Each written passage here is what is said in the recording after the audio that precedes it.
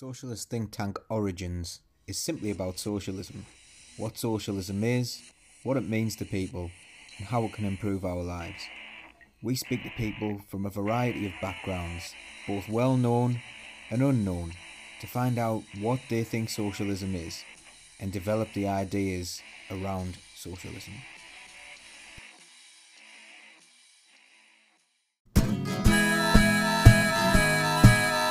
Keep the red flag flying here. Hello and welcome to Socialist Think Tank. Today we are here with Lisa Collins. How are you doing, Lisa? I'm good, thanks. Thanks for having us, Paul. It's a pleasure to be here. It's a pleasure to have you here. So I'm going to go into the first question that we always ask, which is, what is socialism to you? So socialism is one of those things where, unfortunately, in society, you have to think twice about saying whether you're a socialist. But I believe everybody's got socialist values in them. So socialism to me is looking after people that are unfortunate, can't look after themselves, or people where things have happened in society where they need that little bit extra help. And people that are fortunate enough to be able to help should be able to help. So I think socialism is a big, there's a wider aspect of it around nationalisation and how we should have the railways back and all that side of it that goes deeper into it. But I think at the heart of it, socialism is looking after people that unfortunately can't look after themselves in that time, and then that pays it forward for when they can look after themselves, that they can look after people. So I think that's socialism to me. But unfortunately at the moment, and I think this has got a lot to do with maybe the right-wing press, but socialism has got a bad word to it because they see it as sort of something where we are demanding what we want and we demand all these things, where that isn't the reality of it. We just want equality, really. So I think that's the main thing of what it means to me. That's a really, really nice, lovely definition, and I completely agree with it there. Do you ever find it really strange when you talked about the media there, and I think a lot of the time people are influenced by the media. Do you ever find it really strange have you ever seen those memes where they go, this is what it would look like under socialism? And there's one where there's a picture, I think it's of Detroit in the USA, where says, this is what it would look like in socialism, and this is what it looks like in capitalism. And it's actually like Detroit's the rundown place that looks awful, and Havana in Cuba is like the socialist place, and you got the other way around. So do you think people's ideas around socialism can be quite warped? I do think so. My thought, and this is just my opinion, but my thought is it comes from the sort of 80s and the late 70s, which I have to say I am too young. I was only just born in the late 70s, so I don't really know this time. But ultimately, that's when the era came. I'm all right, Jack, and you had to look after yourselves, and it was like you would step on your fellow person to get to the top, and it sort of built that society where that's how people felt. But I think if you get to the heart of people, they still want to look after other people. They feel like they have to sort of climb to the top, and that's what they have to do. So I think that's the problem we have with society. I think it's drummed into you that you must be the best, no matter what cost. But I'm a total positive, and I think when I talk to people, and I talk to a lot of people in my work, all they want to do is look out for people. When you look at just a simple sort of part of it, you look at where charity comes from, and charity comes from the working class. Do you know what I mean? The most of the money that comes, apart from these big benefits where they hand out millions and stuff like that, but you'll speak to someone who'll give their last tenner to somebody. Do you know what I mean? And that's the sort of inside people have got those values. I think it's just they do, as you say, make it out like unless we're all capitalists and we all want more, we're going to live in this sort of society where we're all just walking around the street with nothing, where I don't think that's the case. I think they can work hand in hand. You can still sort of work to give your family a good life. You can still work to give them holidays and stuff like that, but it doesn't mean that you've got to step on your fellow person to get there. Do you know what I mean? I think that's the way I see it. Yeah, again, I couldn't agree more. So we've with your feelings about socialism then, and you feel, it sounds like you're talking about community and people sticking together, and it sounds like you think that should be the natural state of the things and the way human beings actually are. Am I right in thinking that you think that's more natural than this than the capitalist system and the individualistic system? No, I think that's the sort of future to it, because as you say, it is around it. You look at food banks, for example, the majority of food banks donated from the community. And it's sort of, we did, working for USDAW, the Shop Workers Union, we did a big campaign around period poverty. And we did a lot of sort of campaigns in the supermarkets, asking the public to donate sanitary products. And then we took them to the food banks, and we did this like campaign of us standing together. And it was warming to see people in the supermarkets of like, oh yes, of course, I'll put that in my shopping, and the community spirit we got. But I remember sort of speaking to some politicians around it, and I'll not name them, but saying, come and support us, and sort of go around, and they were like, oh, we don't believe in food banks. We believe that everybody should earn a living to be able to pay for themselves. And I thought, great, absolutely, completely could not disagree with you. But at this particular moment in time, we're not at that place. So to get to that place, unfortunately, we have to stand together as a community and support each other. So it's a bit of a two different approach to it, because it's sort of a socialist view that this politician had, is to say we shouldn't have food banks and we should all earn a wage to do it, which again, I completely agree. But how do we actually get there, Paul? The only way we can get there is by standing together as a community, isn't it? And doing the donations to the food banks and things like that.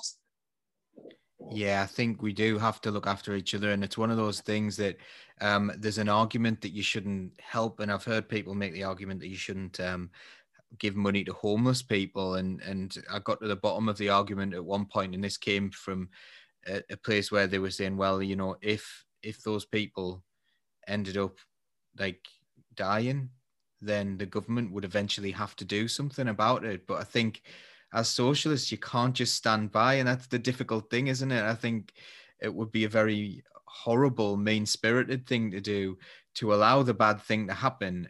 I think sometimes people take advantage of that as well. People take advantage of the good nature of people and continue to exploit them. And I hate it when a Tory turns up at a food bank for a photo opportunity, big grin on the face, like, look at me, haven't I done great, even though I voted for this to happen in the first place. Yeah, definitely. And I think that's the point of one of the things that does bug me about food banks, because I donate to my local food bank. But then when you look into it, to get to that food bank, you need to go to the social to get a token to then go to that. And I'm thinking, hold on, this means the government should be doing it. If you physically need to go and get a token and you need to physically prove that you need that food bank, then shouldn't the government be supporting you? I think food banks should be there so you don't have to go through the embarrassment of going, I need help. You should be able to just rock up and say, any chance I could just have a little help, rather than having to go through the rigmarole, the sort of jumping hoops to basically prove to this complete stranger in front of you that you need food, the food bank. And most of the time when I speak to people that work in food banks, it isn't sort of the people that are sort of on the dole, or it's people that are in work that use food banks.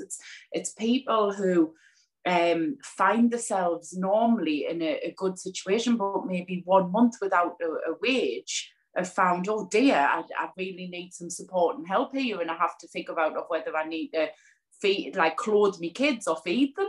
Do you know what I mean? And people always say you're only 1 month's wage away from being that yourself. Do you know what I mean? So I think everybody should have that inside them to say, we do need to support and help. And that's why I'm really optimistic that society does have that. When you do see the people that, the amount of people that donate to food banks, that means everybody's got a bit of that socialism inside of them, to me, to do that. I agree with you again. I think most people are really good. When it comes down to it, people tend to try to help one another, and it's not everyone. But it's kind of a slight tangent on this one, but I was interested.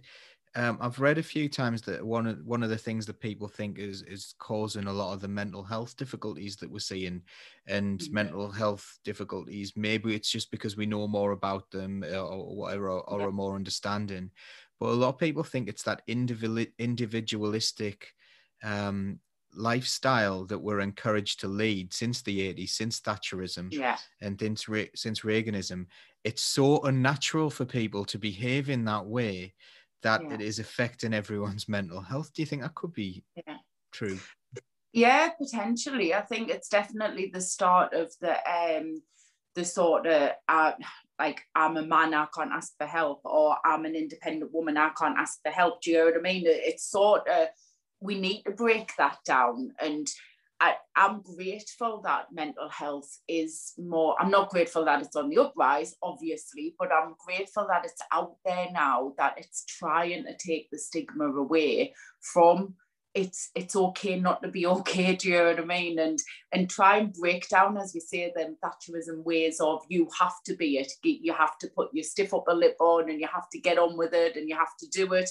And actually, no, you don't. It's all right to sort of say, I'm having a duvet day because I can't face the world, but tomorrow I'll get up because it's another day, do you know what I mean? And it doesn't mean you're weak if you have those times. It just means you're human. Do you know what I mean? So we do need to take that stigma away that probably did come from that era of, you need to be independent, you need to look after yourself. But yeah, hopefully we're stepping in the right direction with the campaigns to say it is okay not to be okay. Oh, thanks for that. And it's again, I agree again. I think I'm going to agree with you a lot, which generally tends to happen. I was wondering as well, have you always identified with socialism as a word? Like, have you always identified as a socialist? Not really. It's one of those things where, again, I think it's inside you, but you sometimes don't know that you're a socialist. And I do think there's a lot of the population out there that's the same, that they don't really sort of identify as a socialist or no. So pretty similar to trade unionism. So I'm a trade union official, and I have been since I was 21-year-old. So I've sort of been and grown up through the movement. And I remember somebody asking me the same question around trade unionism. Have you always been a trade union activist? Have you always believed in trade unionism? And I went, no.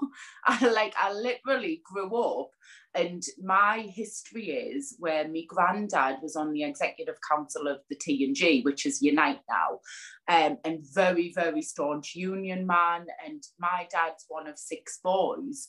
And he was probably the only boy out of the 6 that never went into the trade union sort of aspect, although they never went to work for the trade unions. All of my uncles were shop stewards, reps, all that. And my dad was the only one that didn't. And he sort of like teared off a bit from it. So we never got brought up on trade unionism. But what we did get brought up on is, you look after people that can't look after themselves. You sort of put a hand out to help people. You support people. So I got brought up with those values, which looking back now are socialist values, the trade union values, but me dad and me mum never put a label on it.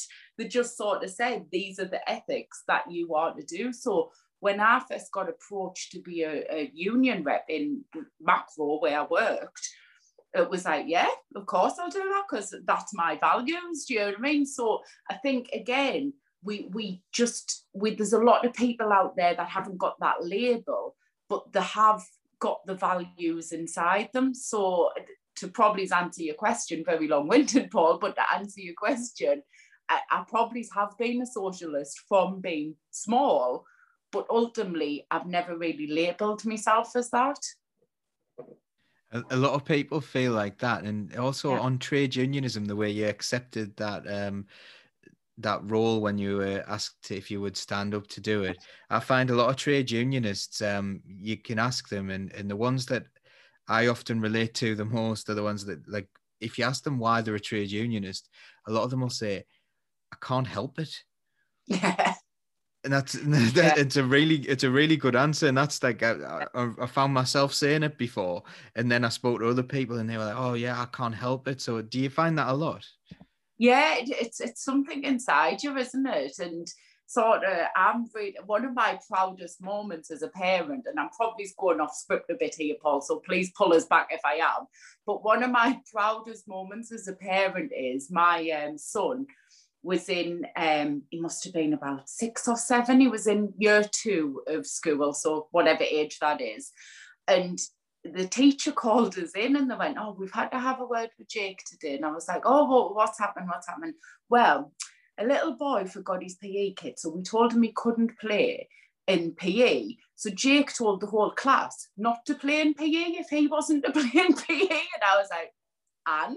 Like, good on him.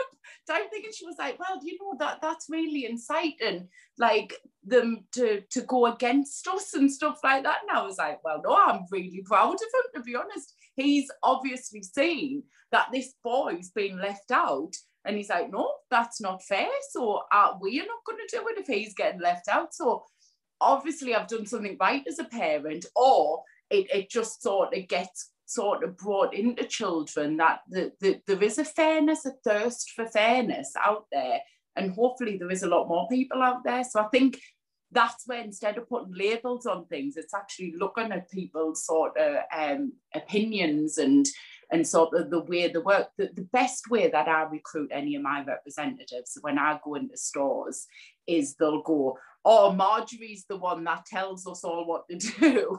And it isn't normally because she's the bossy one, it's because she'll have the thirst for fairness and say, well, this is what we should do type thing.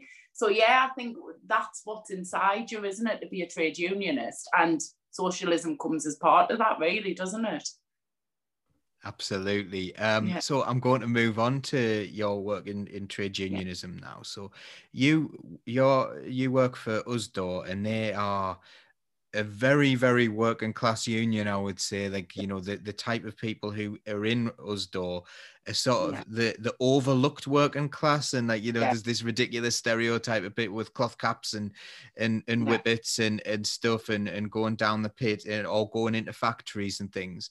But actually the majority of really working class work is in those kind of service sectors and working in shops and stuff. So can you tell me a little bit about your work in the trade union movement?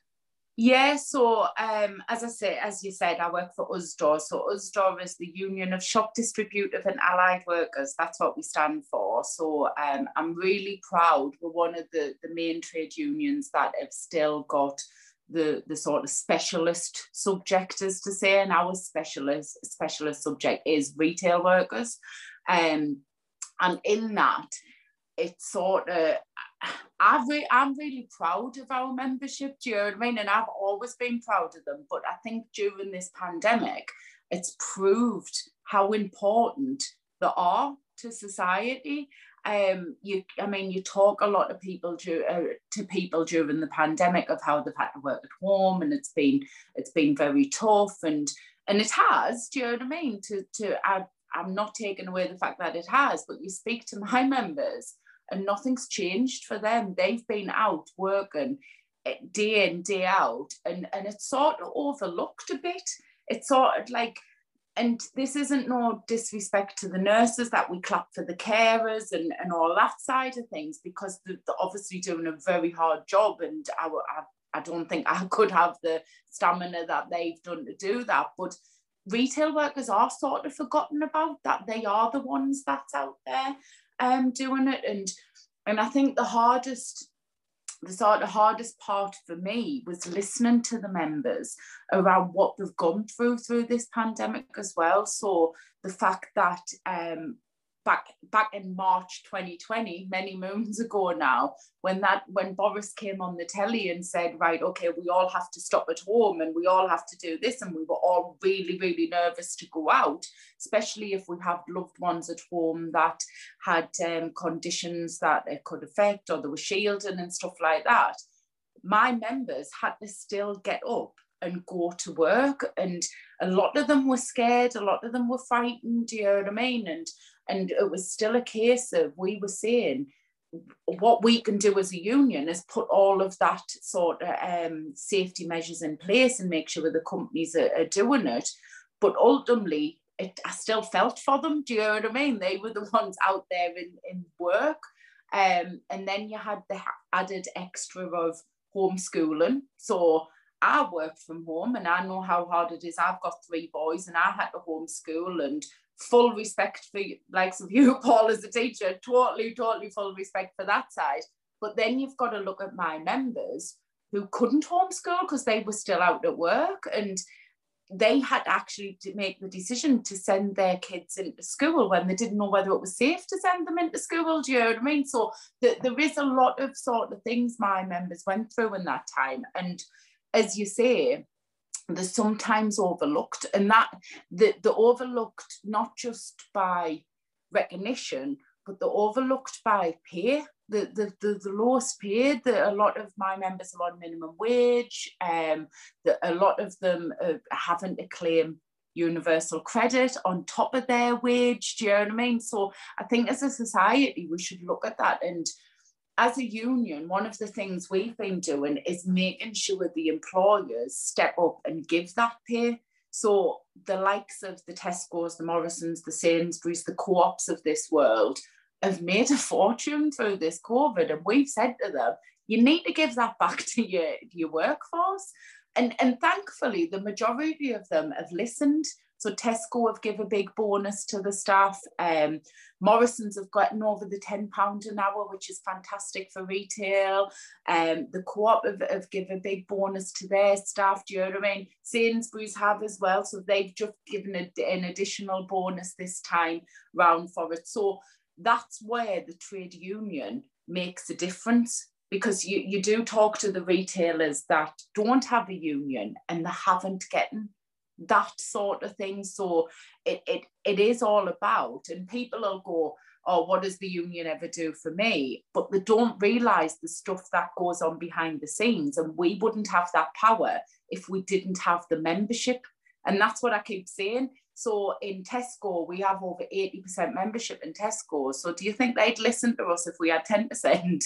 They'd probably just go, yeah, whatever, and get on with it. So that's why it's so important for people to be in a trade union, and for people to realise that actually them ticking that box saying, yes, I want to be a trade union, is a massive help to us, to everybody, and to help their working conditions as well. So it gives us the power to negotiate for them. So sorry, I went off on a total tangent there, Paul. That's what you do when you get us onto trade unionism. That absolutely brilliant to hear. And I didn't know about those things as well. And that's one of the problems that you have as a trade union, isn't it? Because like, while you want to tell your members that you've done really well for them, there's a relationship with the employer where you're not really to gloat as well. And you've got to get that balance right, don't you? I was really interested in what you said about Tesco as well, because during the pandemic, I remember early on they claimed something back from the government and then paid it out to the shareholders.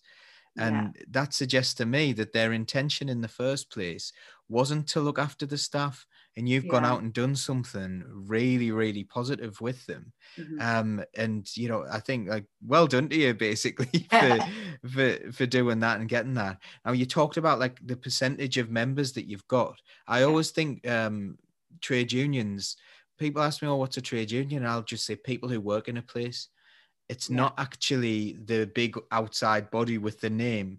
It's you in your workplace. Do you try to get that message across to people as well? Yeah, it's quite, I do the collectiveness quite a bit, because in my job, because I negotiate wages myself and I deal with sort of stores, so percentage of members is a big thing to me. because it gives me how much clout I have to push for stuff. So the higher percentage of members I've got in a store, the bigger voice I have. So it's very important to me as an area official to do that. But ultimately, like I look after distribution sites as well. So not just retail, I look after big industrial sites. And normally they'll come to me and say, what are you going to do as the union to do this? And I go, whoa, hold on a second. I'm not the union. You're the union. Like, what are you going to do? I'm the advisor. I can tell you what your rights are. I can tell you what we can do. But ultimately, I'm not the union. The reps on site aren't the union. It's you that are the union. And until people realise that, they're never going to sort of move forward. And I think you're never going to get people to really buy into the union unless they know what the union is. Do you know what I mean? It isn't just somebody who will rock up if you get in trouble. Do you know what I mean? It isn't somebody who will give you a payout if you have an accident. It's basically the union is you having that voice in the workplace. So I try, when I get out and speak to the membership, which I like to do quite a bit because it grounds us as well. I don't like to just talk to the representatives. I like to go out and speak to the membership. And that's the way I portray it, because that's the truth, Paul. I couldn't do anything if I didn't have, say, their signature on a grievance, do you know what I mean? Or I didn't have their say when I've got an issue that I'm trying to deal with, or if I'm getting some wages through, I need their vote to get them wages through. So it's throughout it, I try and say to them, you are the union, and come on, step up and help us here. I'm just the voice, as to say. Do you think that's where the link between trade unionism and socialism is? Because like you can get this very individualistic kind of trade unionism where people see it as being an insurance policy. Yeah. Like, and we get this all the time in teaching where everyone's encouraged to join the union, and they say it, well, you know, we want representation if anything goes wrong for us, Yeah. but they're maybe not willing to stand up if something goes wrong for someone else. And that can be a bit of a problem. And actually what often happens is you'll see someone who'll like, well, no, I'm not willing to vote to save their job. I'm not willing to do this. And they'll actually vote against their colleagues. And then a couple of months down the line, they're in trouble. And they could be losing their job and stuff. And like, so do you see that? Is that a problem in your union as well? Sometimes with some of your members. Yeah, it is one of the issues I do have. I mean, I've got sites where, for example, the night shift are maybe not paid as much as what the rest of the, like, not night shifts always get paid more, but if you put it in comparison, the night shift to other areas, they get a less percentage higher than the day shift.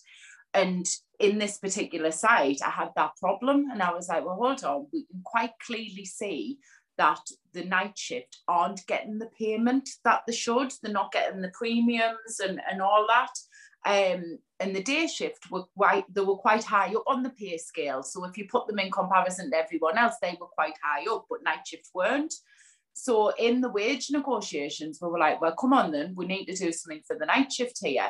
And I could not get that vote through because the majority of members were on day shift, and they didn't see what the benefit of night shift and taking their pot, as to say, the money pot, would benefit them.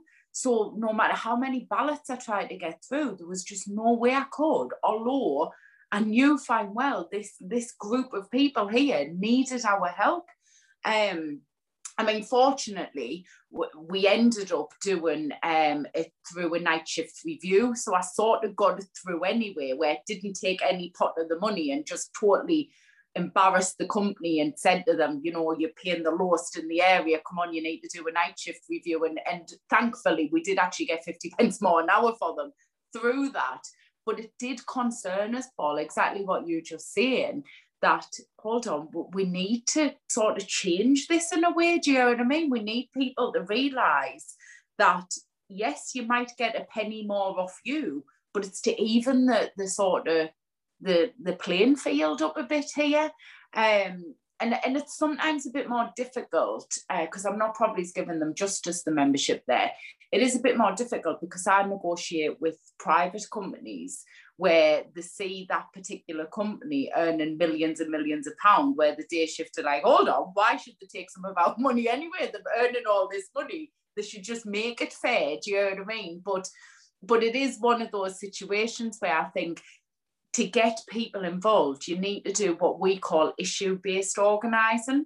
So you need to get them hooked by something that'll support them and their surrounding people, and then build their surrounding people, do you know what I mean, and do all that. If they don't see that night shift, that isn't part of their surrounding family, as to say, do you know what I mean? So we do have to do a lot of that issue-based organising, where how it's going to affect them and their surrounding people, and do it that way. So I suppose step by step we're building that socialist value, but it needs a bit more time, doesn't it?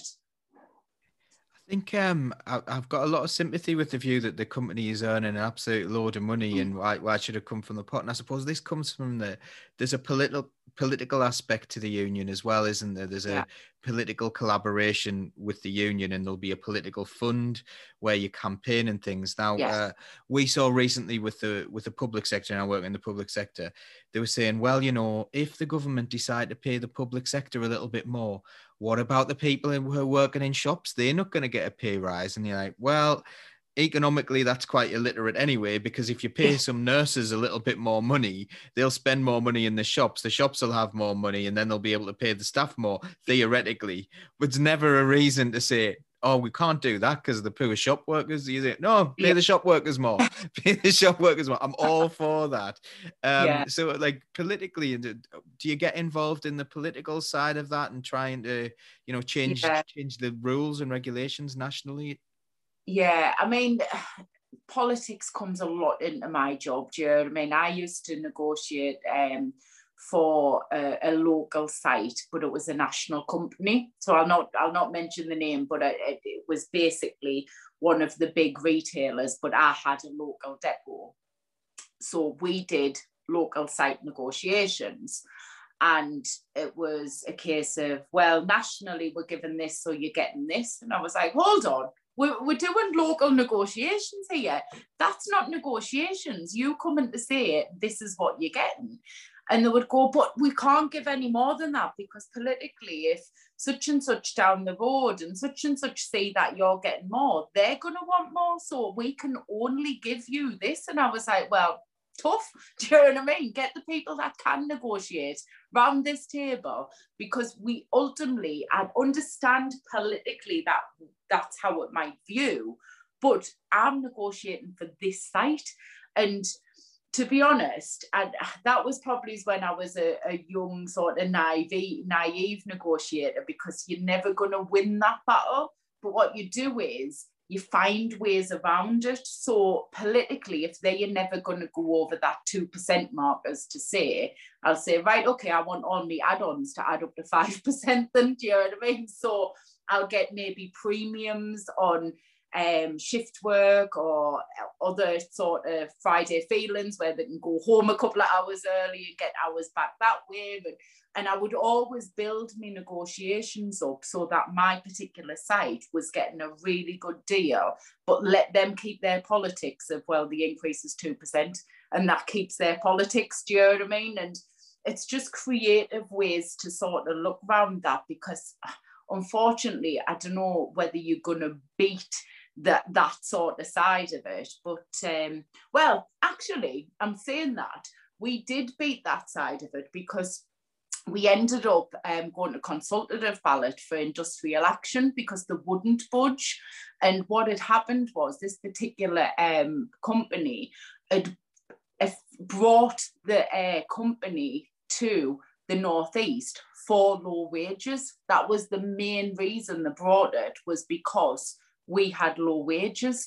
And the particular site was, it was down Redcar, and the steelworks had just shut, and they'd literally capitalised on the fact that the place needed sort of an injection of jobs, but paid really, really low rates of pay. compared to the area, compared to everywhere else. And it did get to the fact of, well, you're getting 2% as everyone else. And I was like, right, okay, then we'll take you on industrial action. And at the time it was like, oh my God, what you doing, Lisa? I think I'd been in this particular job about 2 years at this point, and they were like, whoa, what are you doing? I was like, well, that's what my members want.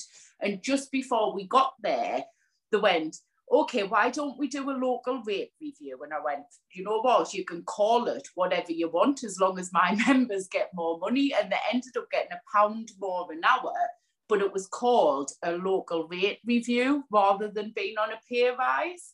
And a lot of people will go, well, did you sell out there? And I went, I didn't sell out. I got what the members wanted in the end. But it wasn't called. If they wanted to save face and say that they got a 2% pay rise, but actually the local rate review meant they got a 15% pay rise, I don't care what you call it as long as my members get it. So I suppose it does work in different ways. You just have to be really creative, don't you, to keep that politics side of it, but get what your members want at the end of it. With regards to politics as well, and that's a really good story, by the way, and well done for that. It's really nice to hear these wins. We love a good win because we haven't had that many recently, so it's great to hear these wins. With the politics side of it as well, you do have you do try to work within the Labour Party, don't you? As an affiliated trade union. Yeah. So how does that work? And how do you approach that? Do you have negotiations with the Labour Party, or do you feed into policies?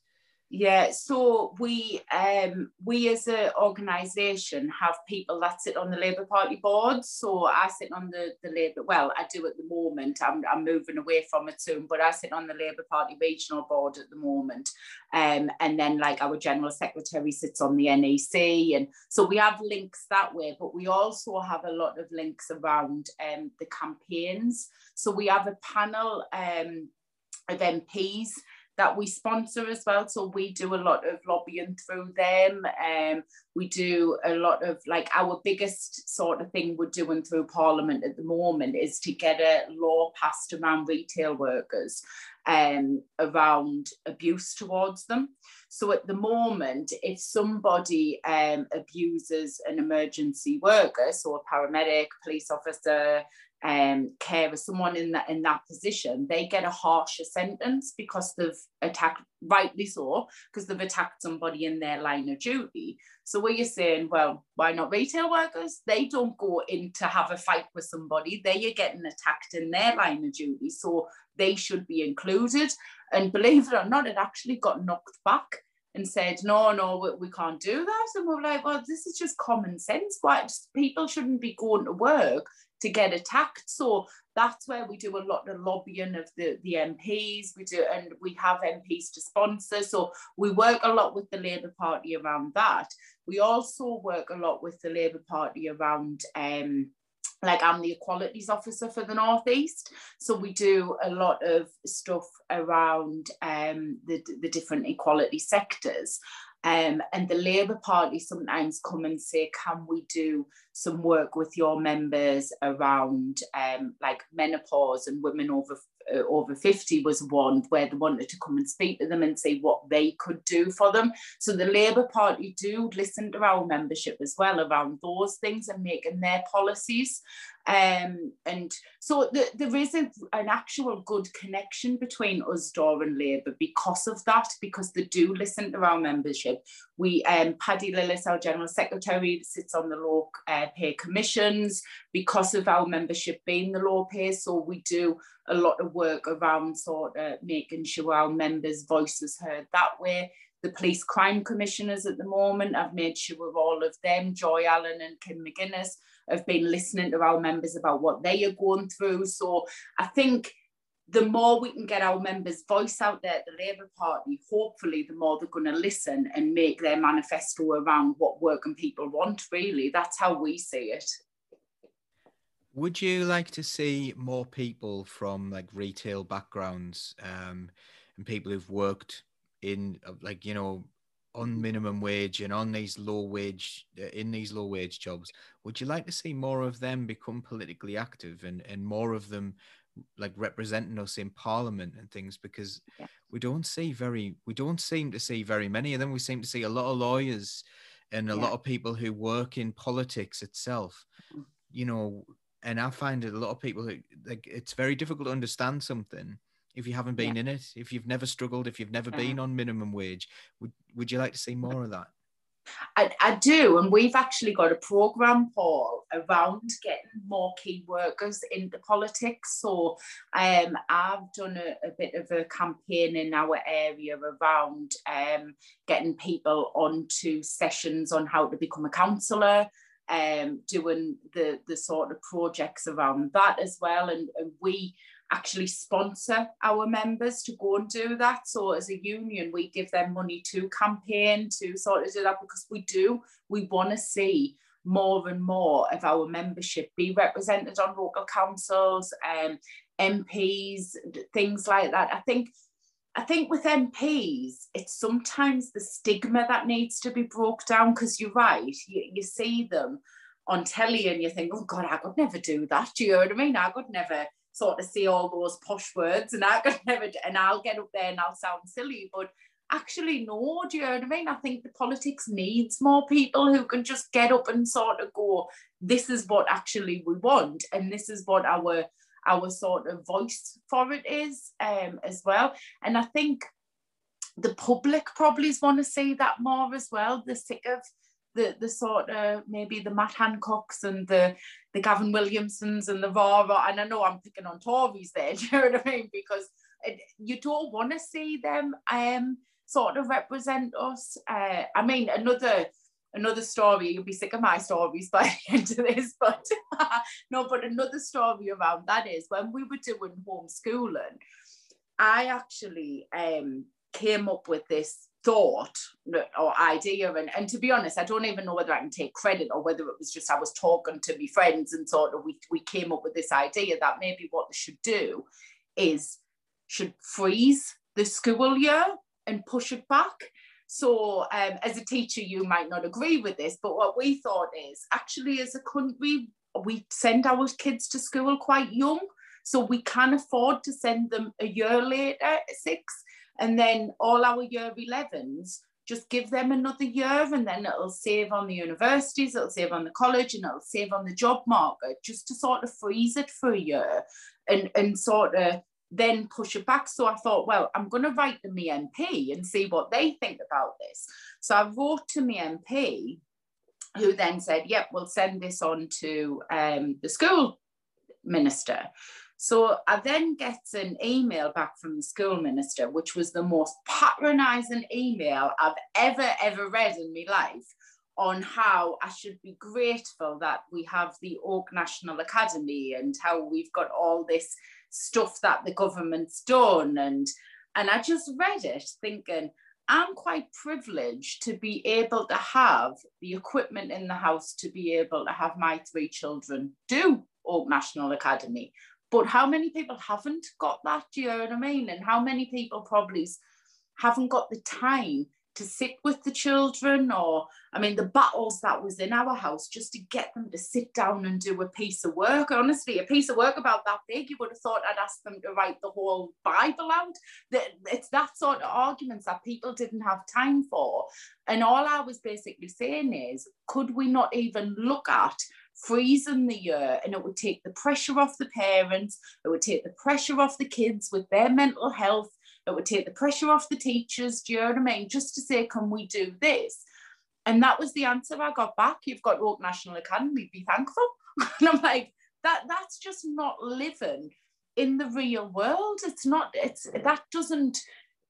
no understanding there of what people are going through in life. So I think that was my thoughts, where actually if he was going through that himself, or he had kids who maybe couldn't afford a tablet or a phone or whatever, maybe you'd have a different opinion on that, do you know what I mean? So that's why I think, again, a very long-winded answer, but I think that's why I think we do need people who have had these life skills and have had to sort of go through that to be able to represent us.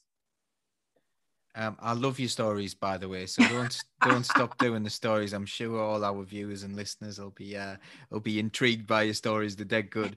Um, do you think you mentioned time a few times there? Now, in my experience, I think when you're on low pay and you're in a difficult job where, like, working in retail, it is physically tiring. It's not, and there's I don't think there should really be a hierarchy of jobs, but there is. And sitting in an office all day seems to be considered to be like, like if you're a CEO, for example, it seems to be this really grand, important thing. And I don't really necessarily think that is that much work. When you compare it to, like going around a shop all day, like doing all the different things that you need to do, like, because there's a variety of things to do. Yeah. And I think when people go home, they're so tired and they're so exhausted and they just want to enjoy their lives. And then they've got the pressure of saying, well, how am I going to pay for this bill? And, if you don't know if you don't have a high pay, if you're worried about bills all the time, that takes a mental strain and that tires you out as well. So you just want to switch off and maybe have a drink and maybe watch something on Netflix or something rather than get politically engaged. Do you think that is an issue that people have? And it's really good as well that Usdaw would fund people to get more involved. But do you think that's an issue? There's a couple of issues, Paul, I think that put stumbling blocks on people doing it. One, I think, and I mean, this is the women's issue as well as the key workers, but mainly the care and responsibility comes down to a woman. So to be able to juggle a life to start with, she physically can't fit anything else into it. Do you know what I mean? So I think that comes as part of it when you are juggling childcare with work. The fact that you're right, a lot of sort of retail work and a lot of low paid work as well now is the same, where you're basically on call 24/7. So you cannot even sort of rely on given time. So you might be contracted 16 hours a week and think, great, I'm only working part-time. But basically those 16 hours can be any time, and the company can also call you in to up those hours, like and at a short notice or do that. So you can't plan anything either. So that's another stumbling block. I mean, obviously as a union, we are campaigning against that and making sure that the majority of the agreements that we hold, they get at least 3 weeks notice beforehand, you know what I mean, and all that to try and stop it. But there's a lot of retailers out there that don't. They literally give you 24 hours notice on when your next shift is, which to start with is a struggle if you've got childcare or you've got responsibilities or things like that. So you're probably right if you're sort of going up saying, right, he's an additional thing. It is a stumbling block. I mean, I'm not saying it's completely impossible, because I have this stumbling block when I'm looking for representatives for the union, because they'll go, oh no, I can't do that. And thankfully, representatives for the union get time off for trade union duties. So a lot of it, they can get time off from work for it. But a lot of it's done in their own time, and that's because it comes from the heart. So they will answer the call from Judith off the checkouts who needs help, do you know what I mean, and stuff like that. So I think the key to it, and this is only my personal opinion, the key to it is to support and help them with their lives, do you know what I mean? Because they'll always find that little bit extra time. God knows how. I've got full respect for these people that do it. So God knows how they do find the time.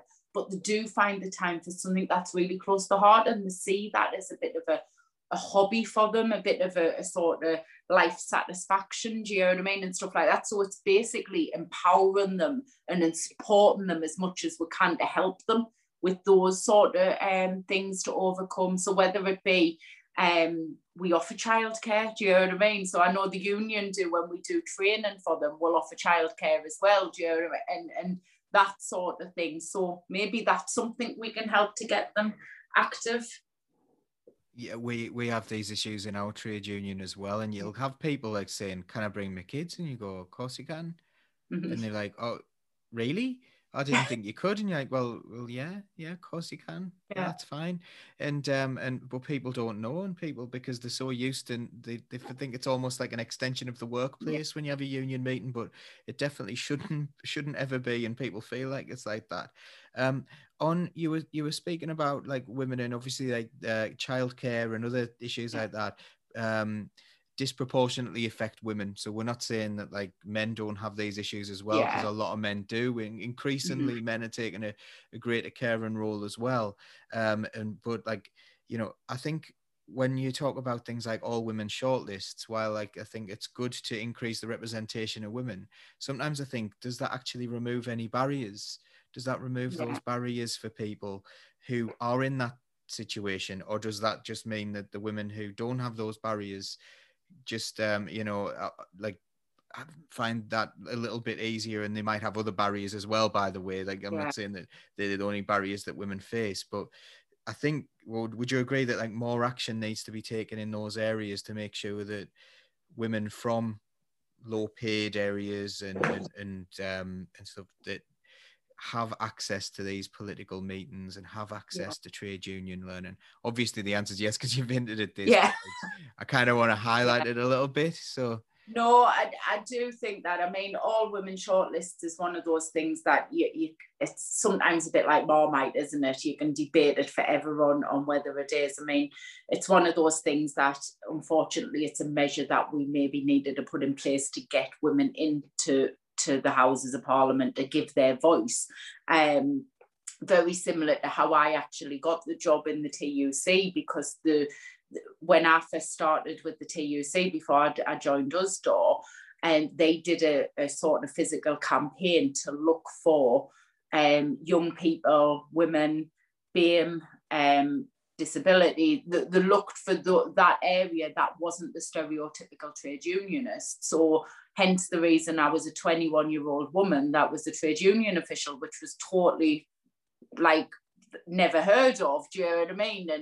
And the TUC did that to ensure that those voices were getting heard, and it wasn't just the stereotypical middle-aged white man that was representing people in the trade union. It was actually people who were like the people they represent to come forward.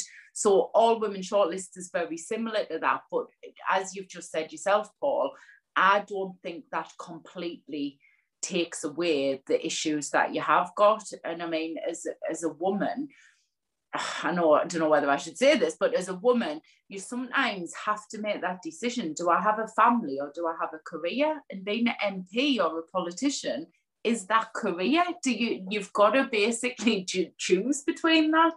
And I think it's really hard for a woman to do that, the choose between. And I mean, we do have some fantastic MPs out there that do seem to balance it. Do you know what I mean? Of being a mother and a politician, but you do have to. And very similar to why you probably haven't got women CEOs and stuff like that, because you sort of sell your soul to the organisation that you're working with. And sometimes you have that mother's guilt of, well, if I've sold my soul to them, my soul should be with me kids. Do you know what I mean? So I think that's maybe one of the things which is a lot deeper, and God knows how we're going to ever overcome that.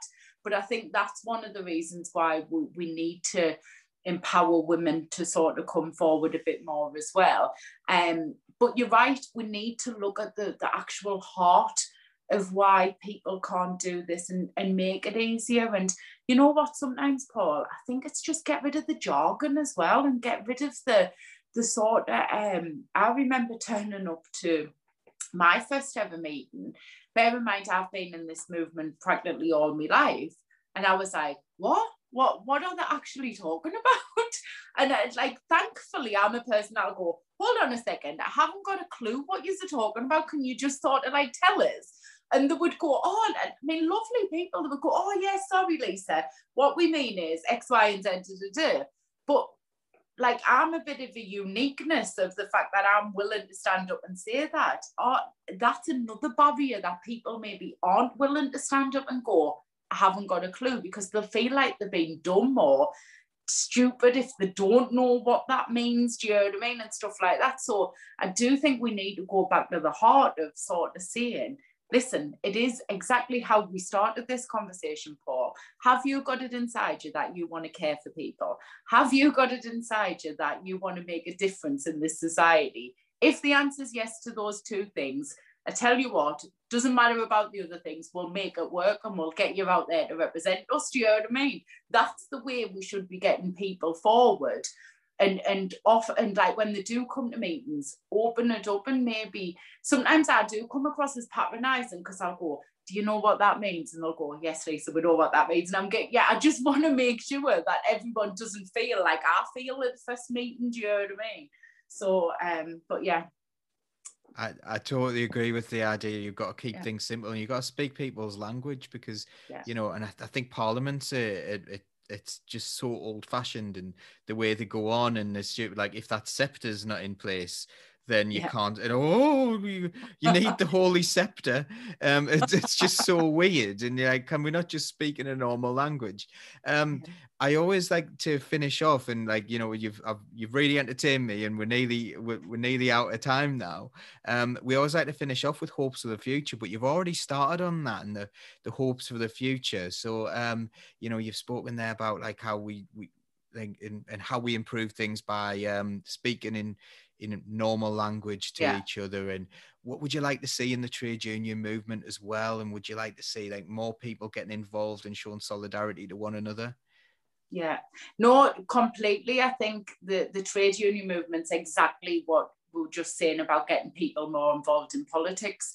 It's the same as we need to take away the stereotype of a trade unionist, the stereotypical of what an MP is, and we need to break that down and say exactly what I've just said. If it's in here, we'll learn you, we'll educate you to do the rest. You know what I mean?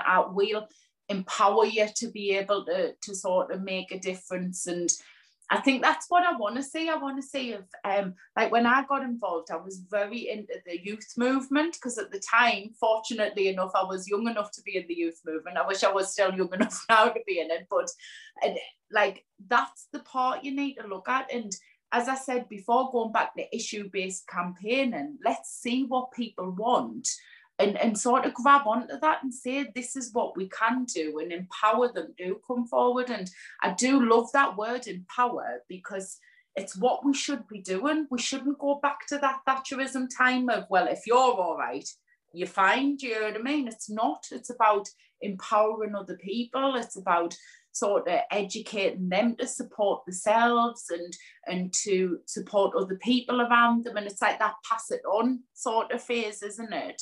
If I had a total magic wand though, Paul, and sort of said, right, what do you want to change? I would want a lot more of the sort of workers' rights changed in this country. I think it's I always say when I'm speaking to my members, there's two different arguments you have. You have the legal argument, which unfortunately isn't particularly our friend as workers. And then you have the trade union argument, which is always put a mirror up to yourself. Would you treat your mother like this? Would you treat your father like this? And it's that sort of moral compass argument. And without trade unions, you wouldn't have that argument. So I think them are the two arguments you always have. I just would wish it's a lot easier to move a bit of that over to the workers' rights, so that we wouldn't have to sort of play on the heartstrings of managers to get good, or judges to get good decisions, because thankfully the rights would already be there for us. I think that's the biggest thing, if I my hopes for the future.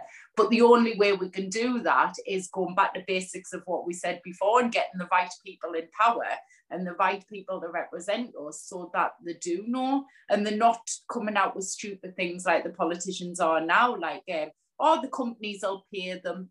No, they'll pay them the sick pay. That's all they'll pay them. Do you know what I mean? But for the politicians, they'll think, oh, no, the companies will give them full pay if they have to be off.